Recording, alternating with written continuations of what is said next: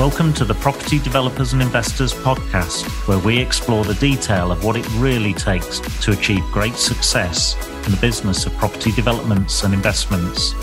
Now let's get into this week's episode. And a very warm welcome to the Property Developers and Investors podcast. Nigel Green here from the EquaAcademy, and I'm super pleased to have with me today Mr. Alex Impey. How you doing, Alex? Hey, Nigel, very good. Looking forward to having a chat. We've had a few of these, but yeah. It's been a while. It's been a while. Yeah, a lot of things happen in the world at the moment, isn't it? But, we all get very busy with our lives, but it's lovely to connect and, thank you for sparing the time today. Really appreciate it. But I just thought, just for the benefit of the listeners, maybe you could just give a bit of an introduction to yourself and maybe a bit about your background, if you don't mind. Yeah, sure. For those who don't know me, my name is Alex Impey, and currently I am the founder, and I call myself Chief Vision Officer. I guess when you're the founder, you can make up names, whatever you want, right? Of Core City, and I'll tell you a little bit more about Core City, what we're doing later. But my background, I'm a chartered mechanical engineer, so been in engineering probably best part of 15 years. Studied and worked all across the world in some pretty harsh locations, shall I say, which obviously gives you a lot of great insights. But everything has been predominantly risk management. How do you deal with risk? How do you deal with technical challenges? And how do you overcome them? So I'm just a problem solver. I guess that's all engineers are, essentially professional problem solvers. And yeah, it's took me on my own journey, which got me into property probably 7 or 8 years ago. And then built up from there into the development side of things as well. So, yeah, that's me in a very good. I think the first time we met, I can't even remember how long ago it was. It seems an eternity. But when we did meet, you were traveling the world and in some quite interesting places as well. Doing your mechanical engineering thing, and as you say, that engineering instinct. It's very much detail driven, isn't it? Yeah, very much so. I think we were probably met 2019, 2020, I think. Yeah, it was definitely pre-COVID. And I was working over in Basra in Iraq. And at that point in time, I was project managing and technically responsible for a project. It was like £500 million. Okay.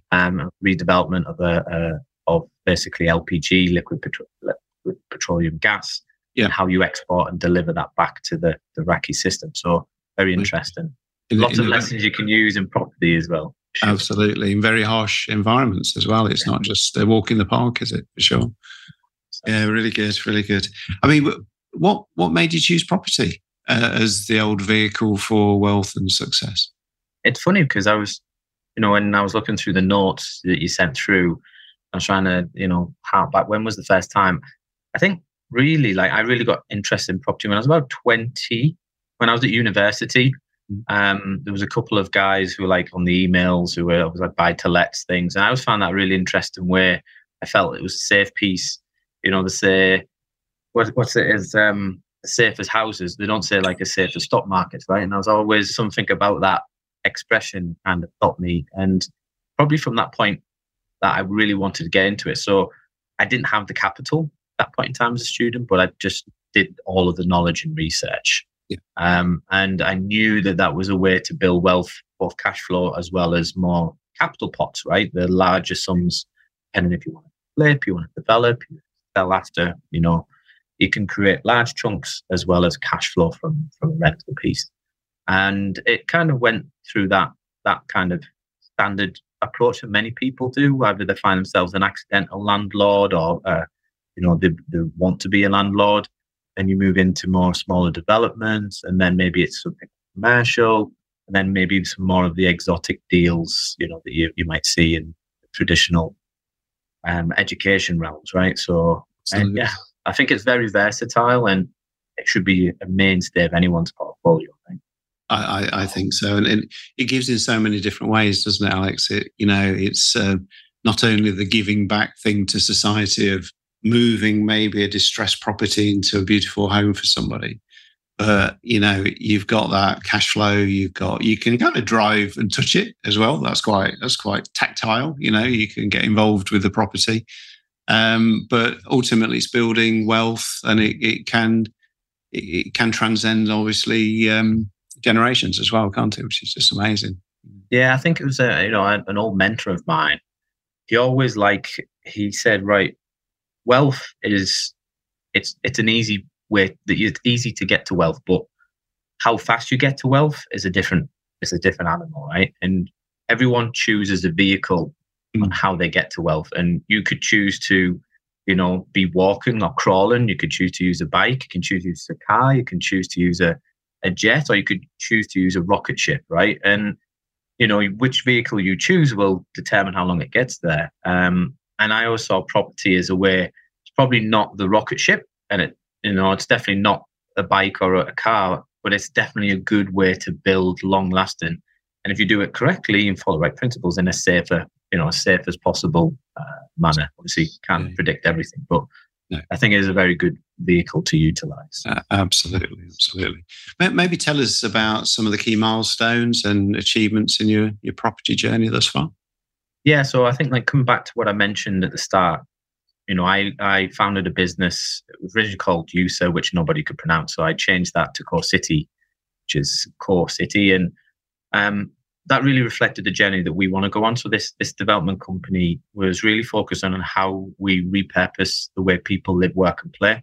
And it was done pre-COVID, but it really is the benefit for post-COVID society. And it's looking at regenerative principles of real estate, how you bring real estate in general, commercial and residential, in harmony with people, place, and planet. So we look at things really holistically, and we say, look, how do we help with social aspects? How do we actually give back to society, bring back communities together? How do we do it from a human perspective? We're looking at people holistically, not just as, okay, they're a cash flow element, they're going to give us money, but what do people need and want? How do we deliver that from them? Not just a roof over the head, but from relationships, from well-being, from health, from wealth, all of these elements. We look at the environment as well. So what does sustainability look like from that perspective? How do we reduce our carbon footprint, our embodied carbon emissions, which are a big thing, as you're aware of, in development? Yeah. And then we've got the manufacturing and the natural, or the biodiversity side, the nature side, which is how, and we're all, as developers, now obliged to put in a 10%, net biodiversity gain within our developments. So how do we do that? How can we actually bring that in and help everyone else, the residents, internally and externally? So that was a real drive for us. We really wanted to bring people together under this community banner. Yeah. Live, work, and play. How do we do it responsibly, and allow people to travel in the, as according to their life? So not just making sure there's really high-end apartments, but what's the starter houses? How do we bring social housing in? How do we get renters in? How do we get co-livers in? How do we get home ownership? And let people decide how they want to build their life, people who they work around. And that, for me, in terms of the milestone, that kind of kicked off in 2020, Nigel. And I'd done some small buy-to-lets, I've done some mini refurbs on houses, etc. over the years. And then I think I was obviously spoke to you and Mark, and probably came on a course and some other bits and pieces. And given my work as an engineer and the projects I was running, it kind of made sense. And we dived in 2020 and bought a commercial office. It was 40,000 square foot in Aberdeen. We've still got that, although we're just exiting now. But yeah, it was an extra year longer than we expected. I guess we'll talk about that challenges part. So that was going to be a big conversion to the live, work, and play philosophy. Yeah. COVID, many challenges from, interest rates rises, cost of labor, cost of living means we had to change things and be flexible. But that was originally going to be our mixed use, mixed purpose development there, with 50 apartments and 15,000 square foot commercial. Yeah. So, that was one of our major highlights. We then bought a property in Guildford called Norwich House. Again, that was an existing block. It was offices and retail. And we got planning permission to convert that into 13 apartments as well as the retail. Again, where the world lands, that had to change, and we're now turning that into serviced office and co-working, which will open up in Q1 next year. And we've just recently, I'd say probably 6-9 months ago, we got a site in Kingston, which is probably really exciting, because that is our first live, work and play, right? It's our third project, a third attempt of getting there, but finally we've got one. It's a greenfield site with planning in play, and we're going to build out to 26 apartments with a floor commercial and do this live, work, play approach.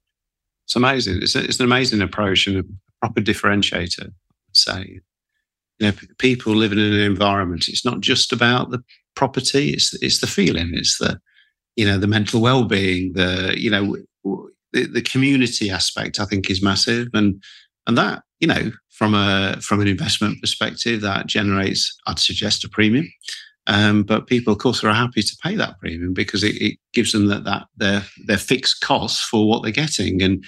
And certainly some of the schemes that we're looking at the moment is almost like 110% generation as well, where you're self-generating. Each of the communities are power stations, just by the utilisation of solar power and those sorts of things. And it's starting to draw a line under, or giving certainty to tenants and owners, isn't it? That scenario. So I think it's really good, a really good concept. And best of luck with the next one in Kingston. That sounds really exciting. We know things don't always go to plan, Alex.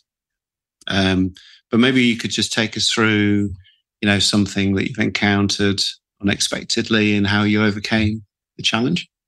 Yeah, Nigel, where do you start with property development? And I'm always cautious on how I tell stories because I never want to scare people away who are interested to get in. But at the same time, I always feel like a dose of realism is always important as well. So people go with eyes wide open. And I probably didn't go in with eyes wide open in some of the cases. I'm an optimist. The glass is always full in my case. But I think probably our Norwich House project has threw up a lot of surprises, to be honest, which was in Guildford. And I think I'll drive you probably through the last year, which has been a bit of a roller coaster ride in its own nature.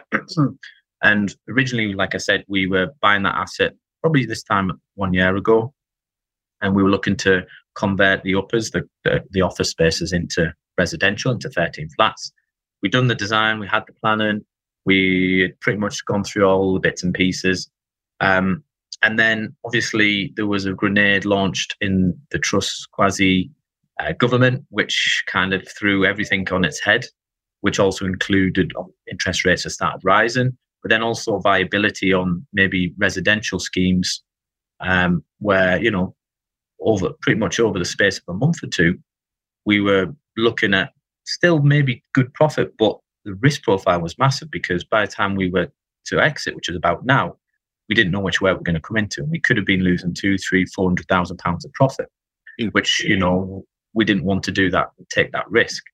So we had to kind of make the decision as a board alongside our investors to say, well, what else can we do where we can secure that, which will be less risk, but will allow us to exit safely and potentially, with potential better return. So we made the choice to go into co-working and serviced office space where there was a demand. We knew we could get a very strong pattern per square foot in terms of the rent rate, and then that moves into a commercial valuation at a better piece. So, and the costs were a lot less, as well as the risk profile in terms of building control, fire regulations, which again changed last year through the Grenfell piece and updates of fire engineering standards. So, we had to make that on the fly, that decision. And, it's difficult because you've got investors who you've told you're going to build flats and not all of a sudden you're building offices, right? Which wasn't part of the investor memorandum.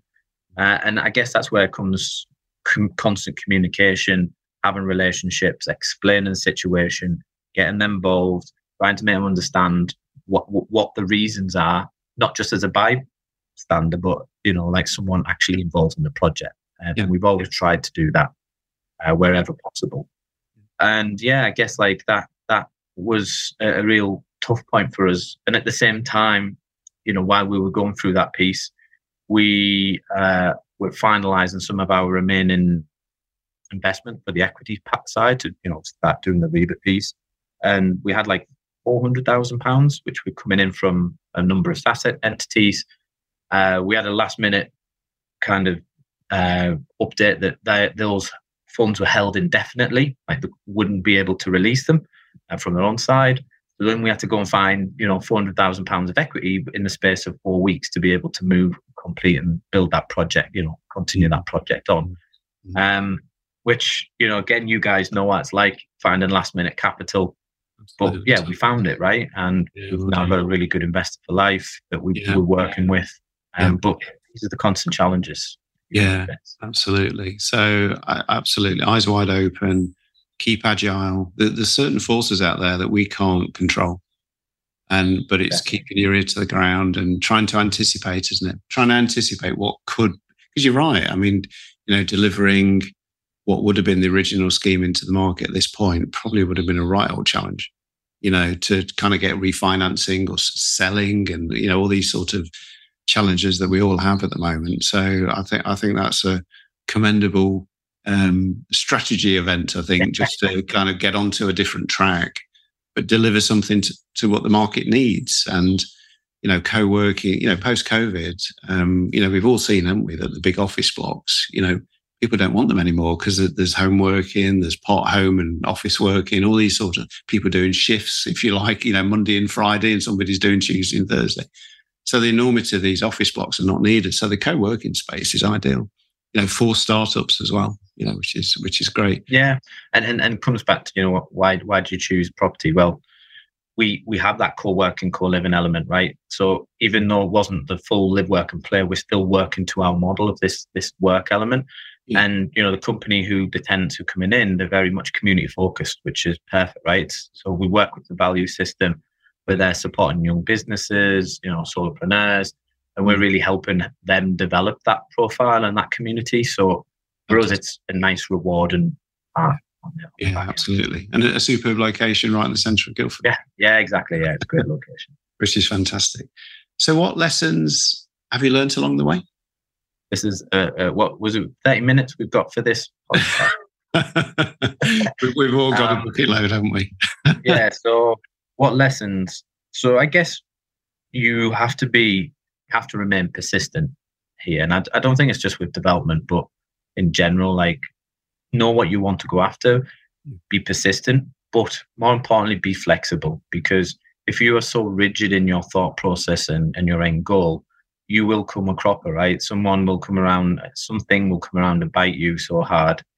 And I learned that the hard way. Like, with one of our sites, I tried to force the live, work, play concept for a long time, hold on to it when really the market was telling us something different. And, we probably wasted 6 months because of that. Piece of my own pride, which is another thing. Obviously, don't ever put your emotions in. Like, you get told this all the time. Easier said than done if it's your first one and you've poured a lot of energy into it. But, be flexible, work with the market, like allow the universe of those hidden forces to guide you. Don't go against it. Like, it's there for a reason. Just work to what's in front of you. And I found that's probably the most important thing to happen to me over the last 12 months. I'd also say as well, Nigel, that like, if you can always find an opportunity, even in the most darkest of times, if you take that mindset of, something really, really bad happened. This is just in general in life as well as business and property, but there's always an opportunity there. There's always a positive to look for. And as soon as you start doing that, when things happen, it's a complete game changer. And almost like I welcome these challenges because there's an opportunity for me here. Where is it? I'm going to find it and sniff it out. So yeah, just take it like that. That's really good. That's really good.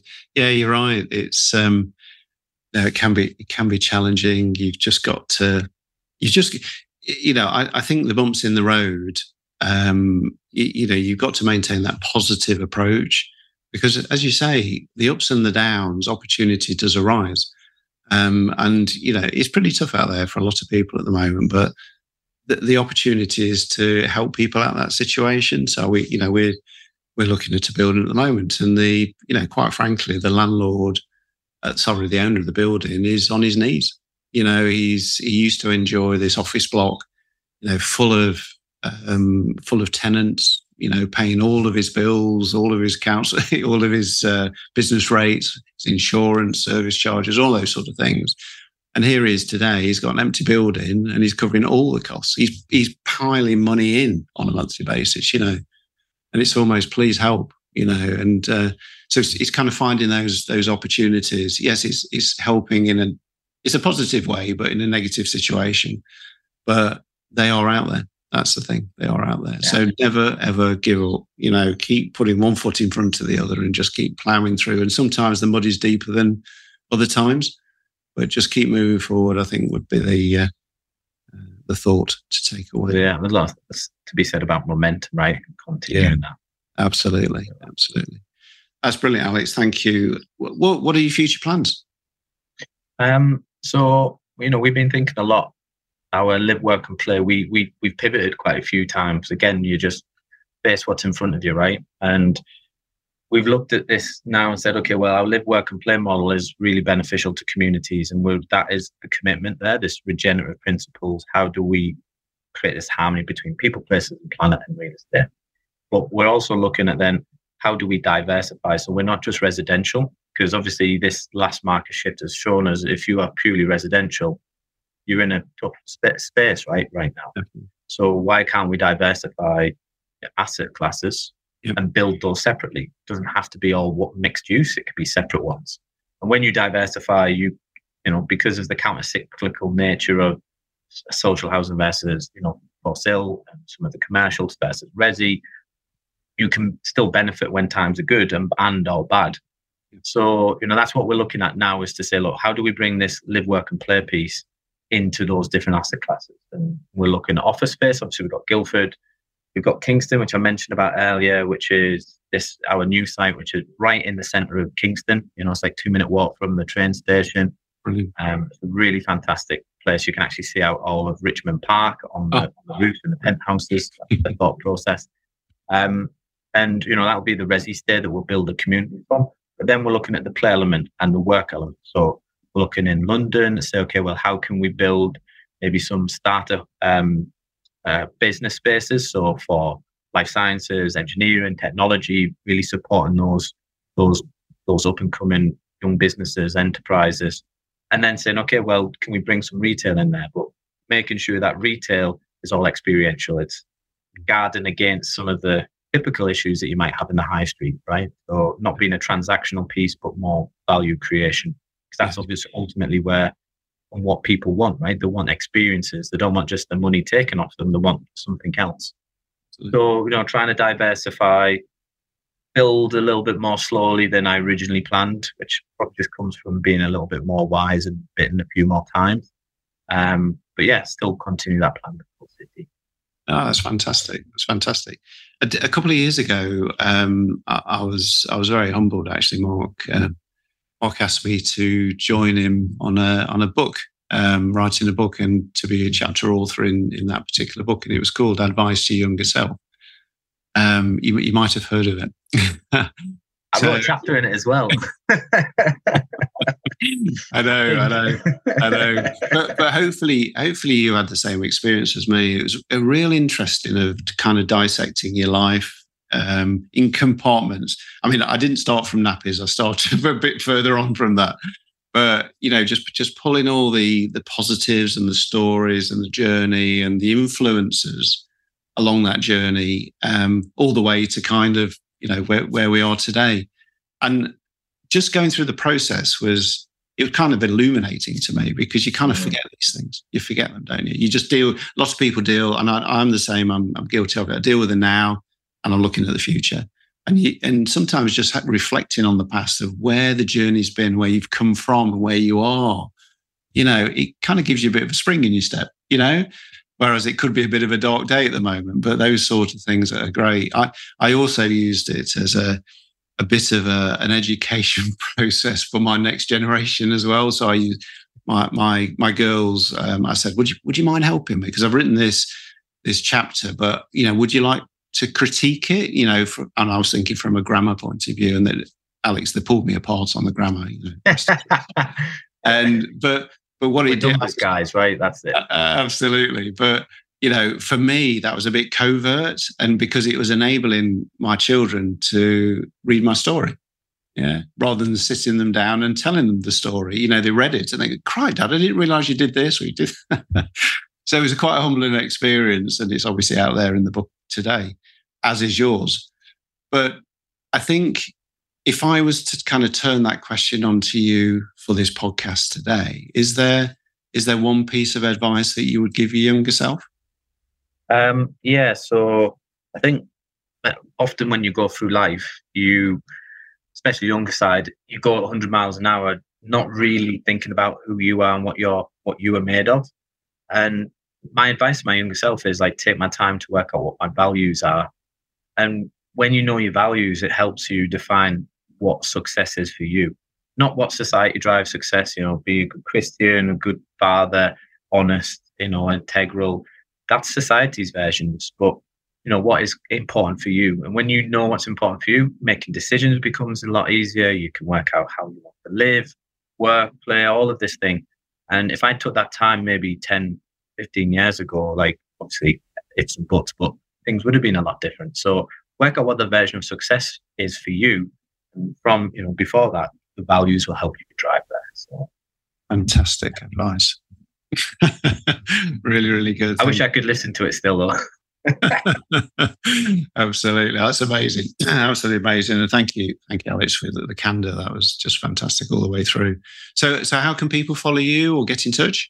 Yeah, so I'm on LinkedIn, so Alex Impey. You can follow us on corecity.co.uk as well. That's our website address. My email address is alex.impey@corecity.co.uk. So, from there you can find us, find out what we're doing, how we're supporting. And if you want to get you want to get involved with us in our own journey, let me know. I'm sure we can find a way to do that. Brilliant. Fantastic. Well, from me to you, Alex, thank you. Really appreciate your time. As I say, your candor has been super useful. I'm sure everybody listening to this interview will get a lot out of it. So, everybody, you've been listening to the Property Developers and Investors podcast. Nigel Green here from EquaAcademy, and I bid you a good day. Thank you. Thanks very much, guys. Cheers. Thanks for listening to this episode. And if you would like more inspiration, why not join our Facebook group, Property Developers and Investors, or visit our website, www.equaacademy.co.uk.